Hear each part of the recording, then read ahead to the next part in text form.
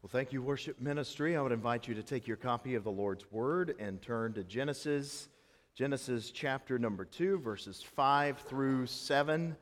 Genesis chapter 2, verses 5 through 7. So we're going to depart now on a journey, a 3-week journey about the soul.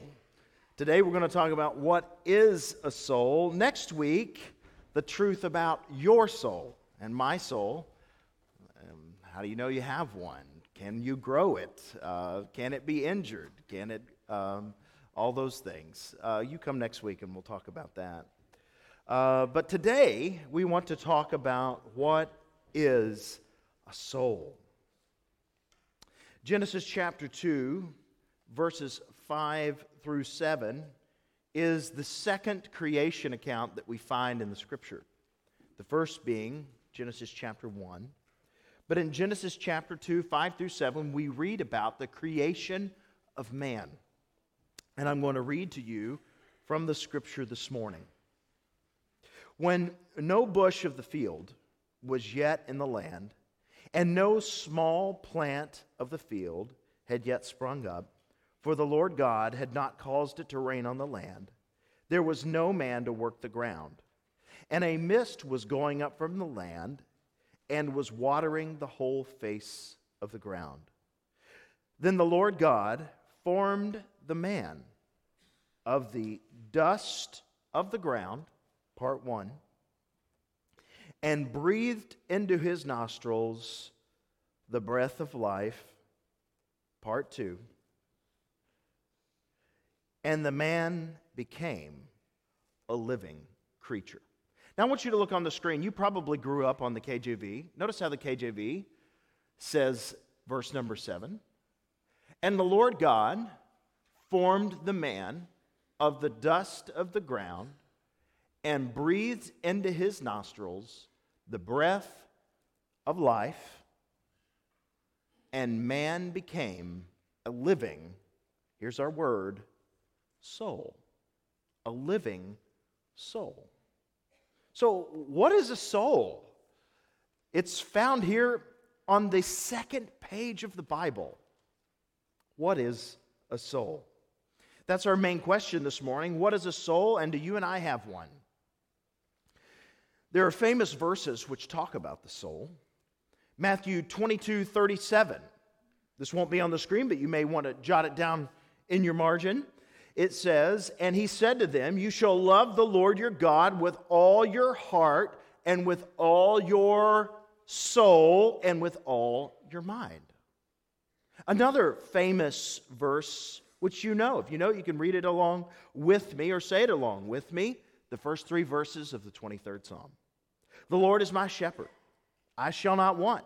He makes me lie down in green pastures. He leads me beside still waters. He restores my soul. He leads me in paths of righteousness for his name's sake. So whatever a soul is, it must be important. I mean, we read about it on the second page of the Bible. And I can't think of a chapter more famous in the Bible than Psalm 23. That's just about as prominent as you get in the memory of our minds. There we find soul again. I can't think of a commandment greater than the greatest commandment, which is to love the Lord your God with all your heart, soul, and mind. And we find it in the greatest commandment. So what is the soul? Well, that's what we're going to look at. First of all, let's talk today about different views on the soul. Number 1, we live in a time and place where there is major disagreement on what it means to be human. We live in a time and a place where there is a major disagreement on what it means to be human. By the way, this did not start 10 years ago. There has been a major disagreement for millennia, specifically in American culture, for the last 150 years on what it means to be human. I was reading some information, some articles last night from the 1860s, and they were talking about abortion and the morality of life in the womb and when does life begin. And in the 1860s, there were doctors arguing that life began at conception, where others said, no, it begins when the baby starts to move, and so on and so forth. Of course, we know now through modern medicine that life begins at the very beginning, at conception. We can see that if movement is the standard, there's movement from the very beginning at the point of fertilization. But there has always been this discussion. What does it mean to be human? And it is intrinsically tied with the question of the soul. The first main view in our modern age is this. The first main view today is that human beings are only a body. That we are only a body, that we are a biological machine, that we have arisen through the process of Darwinian evolution through millions of years. We have evolved into high-functioning animals, and that our consciousness and the sense that we have a soul is only something that has grown within us through the process of evolution and is only a projection. Meaning you don't really have an inner nature because you're just a biological machine. And machines don't have natures. They don't have inner natures. They don't have souls. So there are some that teach this. Some believe that modern neuroscience has now unraveled the soul and that we are basically nothing more than a brain. This view teaches our brain projects our consciousness. That consciousness, the fact that we have an inner person, is essentially just a magic trick. Atheistic philosopher who's still living, Daniel Dennett, says consciousness, the soul, it's just a magic show. But I don't believe in magic. He believes it's just a trick, that we have tricked ourselves into believing that we truly do have an inner nature. Of course, this would have been the view of others throughout history. You can think of Karl Marx, that religion is just the opiate of the masses. Why? Because we've tricked ourselves into believing that there's something more than just physical life. So these people who hold this view are called materialists, naturalists, or physicalists. What do they mean? What are they? They believe that there's nothing more than a body. Now, when you watch TV, when you read online, in Western culture especially, you would think that the way this view is pushed, that this is the majority view of the world. It's actually not. It is by far the minority, even in America, and especially throughout the world. While a popular view in today's modern Western culture, it is the minority view throughout world and history. What do I mean by that? I mean that basically every religion in the world, all major religions, Christianity, Buddhism, Jewish faith, Hinduism, Islam, all those religions teach that man and woman has an inner nature, has a soul. And if you were to combine all the religious people in the world, that is a massive number of people. So when you think about the majority view is this next view, which we're going to talk about. It's not the first. But if you watch our media, and if you listen to our culture today, you would think this first view that I've just spoken, that we're just a brain, really is the majority view. But it's not. Overwhelmingly, people believe in an inner nature, even if they don't understand it. Ray Charles said it this way: the soul is like electricity. We don't know what it is, but we can see it when it's there. The second view is that human beings are both a body and a soul. So if the first view is that human beings are just a body, just a machine, this second view says there's more than just a body. This view teaches that we are made up of separate parts, both biological and spiritual.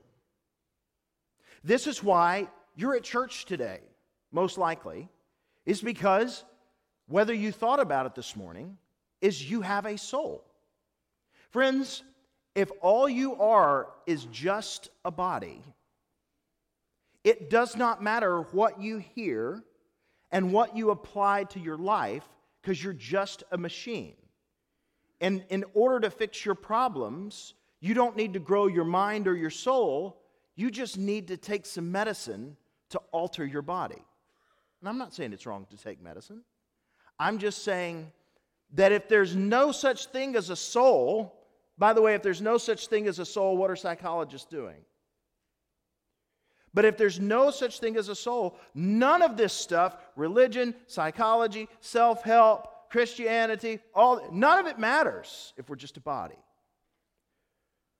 But this second view is what the majority of the world holds, that we are more than just a body. We're a body, yes, and our body can affect us, but we're also a soul. This view, again, teaches that we are made up of separate parts, both biological and spiritual. We're going to look at it closer here in a minute, but you saw it in Genesis chapter 2, in verse number 7. God made man out of, what did he, first thing? The dust of the ground, and then breathed into man life. It wasn't just oxygen. The view here is that God breathed into man his spirit, and something of who God is as a spirit became a part of what humanity is. So humanity became an embodied spirit made up of parts.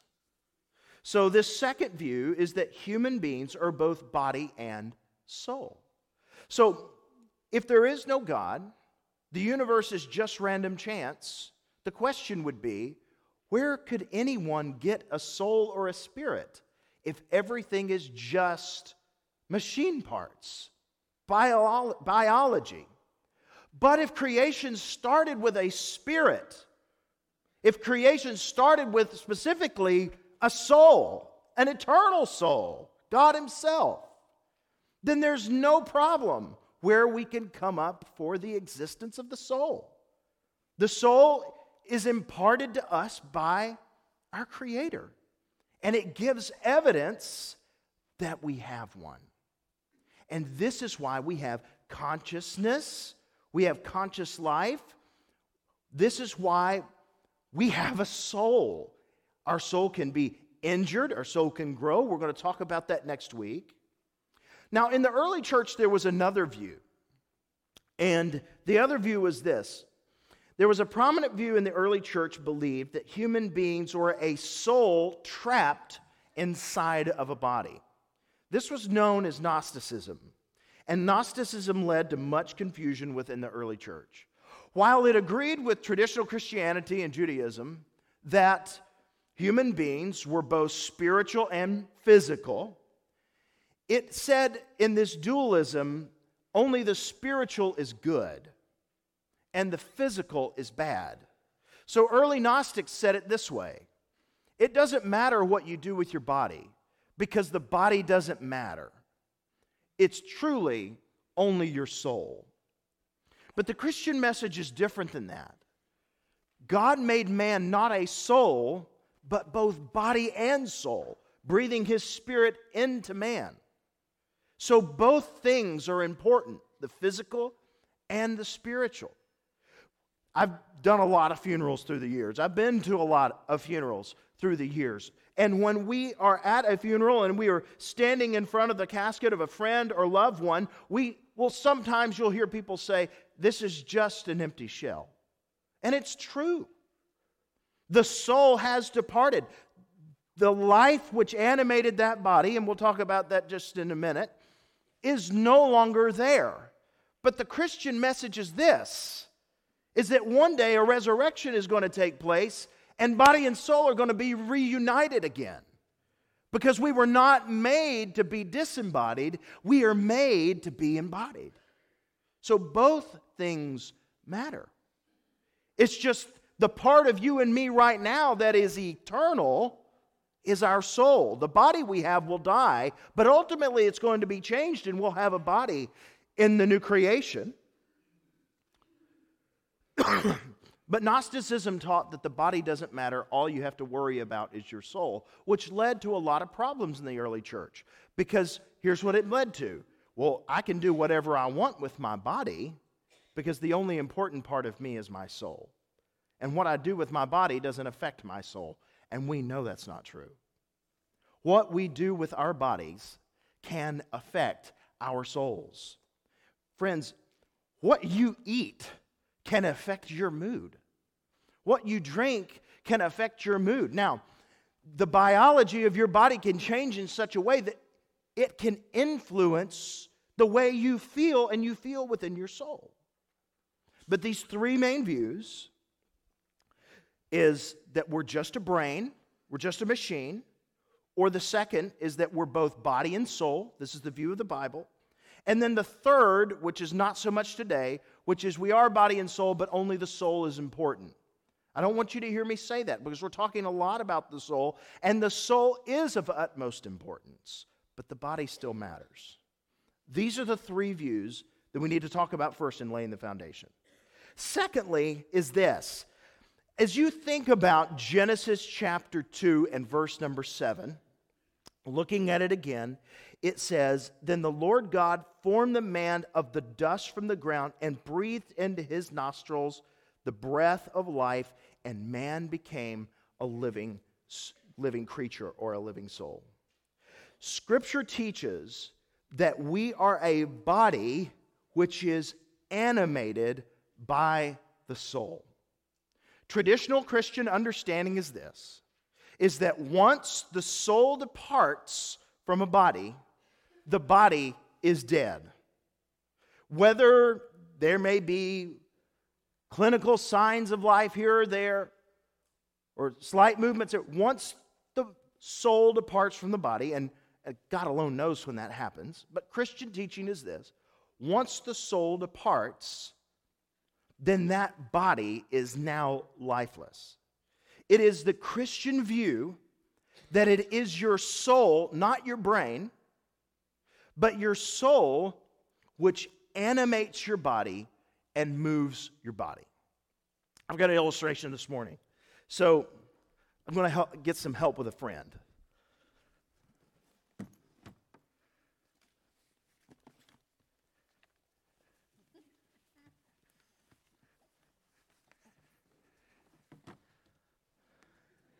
Hey, pull your dress down, girl. Come on.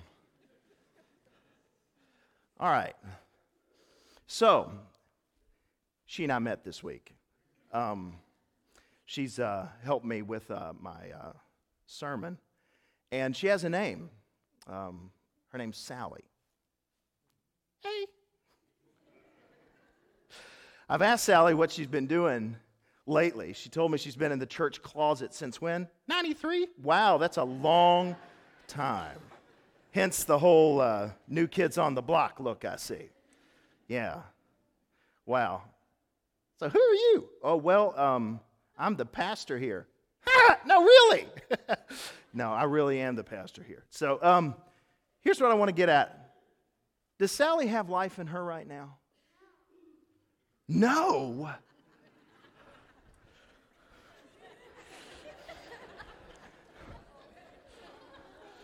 Now, if she was alive, she could maybe shake your hand, right? All right. Well, now let's try it again. Let's see if Sally can shake your hand now.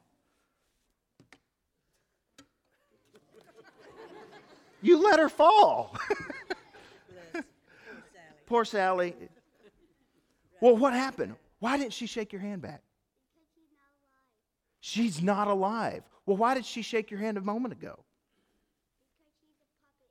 Because she's a puppet, and I was moving her hand because there's a part of me inside of her, and I'm making her move, and she can talk and do whatever. And I'm not a ventriloquist. I tried earlier this week. I was like, you know what? I'll practice a little bit.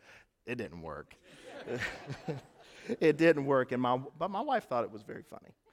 But and then she said, "Don't do that." But anyway, when we see a puppet, we know puppets aren't alive. I mean, they may look alive, they may look at us, they may talk to us.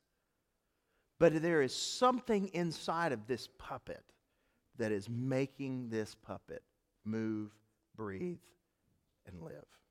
And that is the hand puppet, which is right here, which happens to be me. And my hand is an extension of me. So I want you to think of it in this way when it comes to the soul.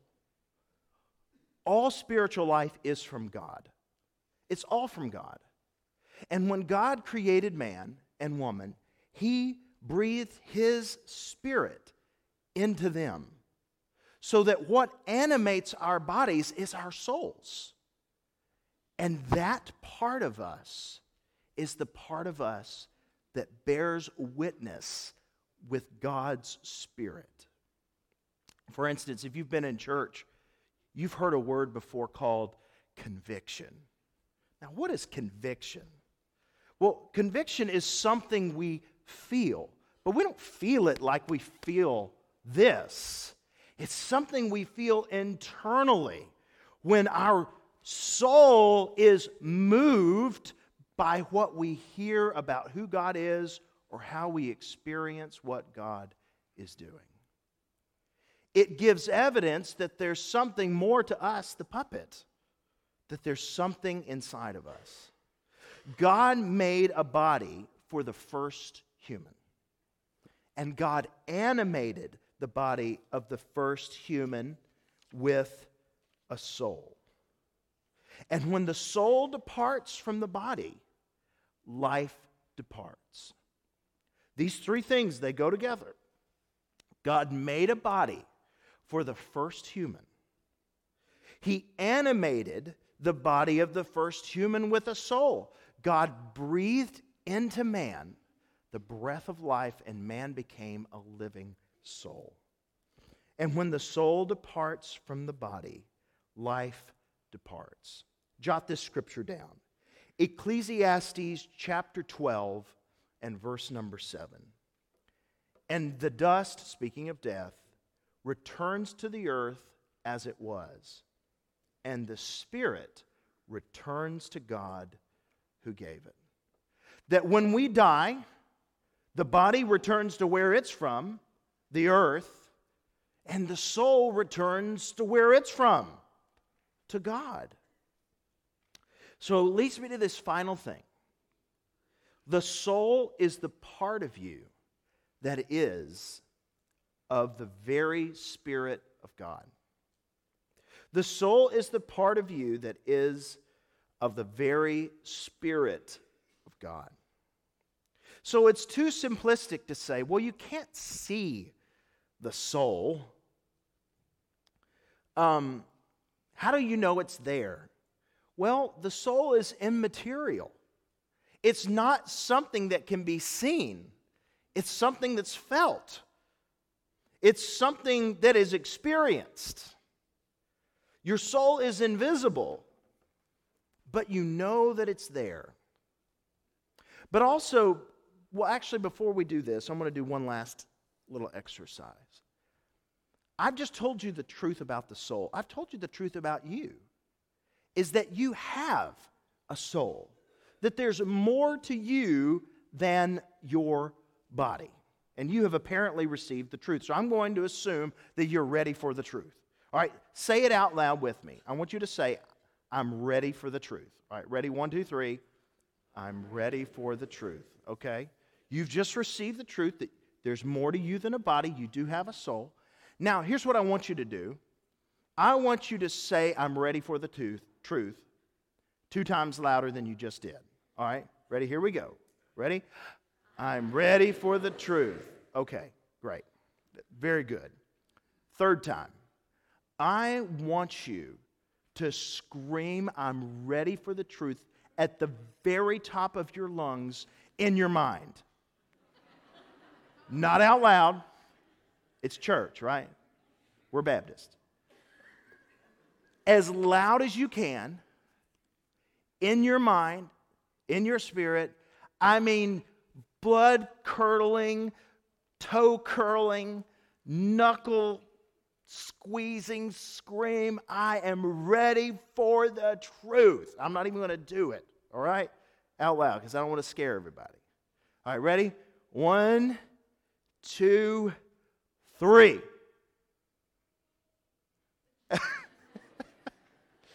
Now, let me ask you something. Even though no sound came out of your mouth, did you hear it? Not with your ears? Was it loud? When you scream in your mind, can you hear it? Of course you can. Why? Because that part of you is real. There is something inside of you that is just as real as the something that we see on the outside. And that's your soul. It's immaterial. You can hear it. Whose voice do you hear inside your head when you read? Well, you might hear, your voice. You might hear James Earl Jones or something like that. You might hear your mom's voice. I can pick up storybooks that my mom and my grandmom read me as a child, and when I read them, I can, in my mind, hear their voice. How can I do that? How can you do that? How are you able to scream at the top of your lungs and hear it, and yet not make a sound? Because there is a person inside of your person. You are not just a body. You are a soul. Which leads me to the final thing, is that the soul is not just immaterial, even though we can't see it or touch it, we can experience it. The soul is immortal. The soul never dies. That means when you die and the lights go out, they don't go out. Your body goes to sleep, as the New Testament says, but your soul is very awake. There's no going away. It is just, the New Testament view is moving through the veil. It is moving from looking through a glass darkly to seeing clearly on the other side. The Bible teaches your soul is immortal. Listen to Matthew 16:26. For what will it profit a man if he gains the whole world and forfeits his soul? Or what shall a man give in return for his soul? Why? The soul never dies. I want you to think, if you become the pinnacle of whatever success looks like to you, if you become the pinnacle of success in this life, get the network you want, get the resources and the wealth that you want, find the life that you want, all of that stuff, you've still only got a few years with it. And then it's gone. You can gain everything in the world, but this body and everything that we have is dying. But your soul lives forever. Everyone, and we'll talk about this in part 3, I want you to think about this. Take a look around the room. I mean, don't stare at anybody too long. Don't get weird. Every person you see is going to live forever. Now, the Bible teaches our experience won't all be the same, but we will all be here forever. This is scratching the surface of what it means to think about the soul. So today, What is a soul? It's your inner person. And you and I have one. You can't touch it, but you can feel it. And that part of you lives forever. And so the reason we come here week after week and we talk about Jesus, we talk about God and spiritual life, all of this, it's because not only it's true, it's because you and I have a soul. And then it matters. That Sunday morning is just more than a club. It's more than a gathering of people who like to do this thing called church. It is the cultivation of things, souls that are going to live forever. I want you to think about that. Let's pray. Heavenly Father, I thank you so much for Jesus. Lord, some of us are so busy chasing the things of the body that we don't even slow down to even think about the soul. And Lord, the soul is the part of us that lives forever. If we were to die tonight, the soul would still be here in the morning. Lord, I pray that we would not be like the person that Jesus described, one that sought to gain the entire world and ignored his own soul. Lord, if there's anyone here in this room that does not know you in a personal way, that has not given their life to you, asking you to save them and their souls from sin and to save them into new life when we die, Lord, I pray today they would do that. The soul is real, and it is forever. Lord, if that's anyone here today, I pray they would have the courage to respond and tell one of our pastors today, I heard the truth this morning, and I need to give my life to Jesus. Lord, for others who are here that you may be leading to be a part of First Baptist Tupelo, Lord, I pray you'd move upon their hearts and souls at this time to join this family of faith. Lord, I pray as we move into this time of response that, Lord, we would allow you to have your way with our souls. For it's in Jesus' name I pray. Amen and amen.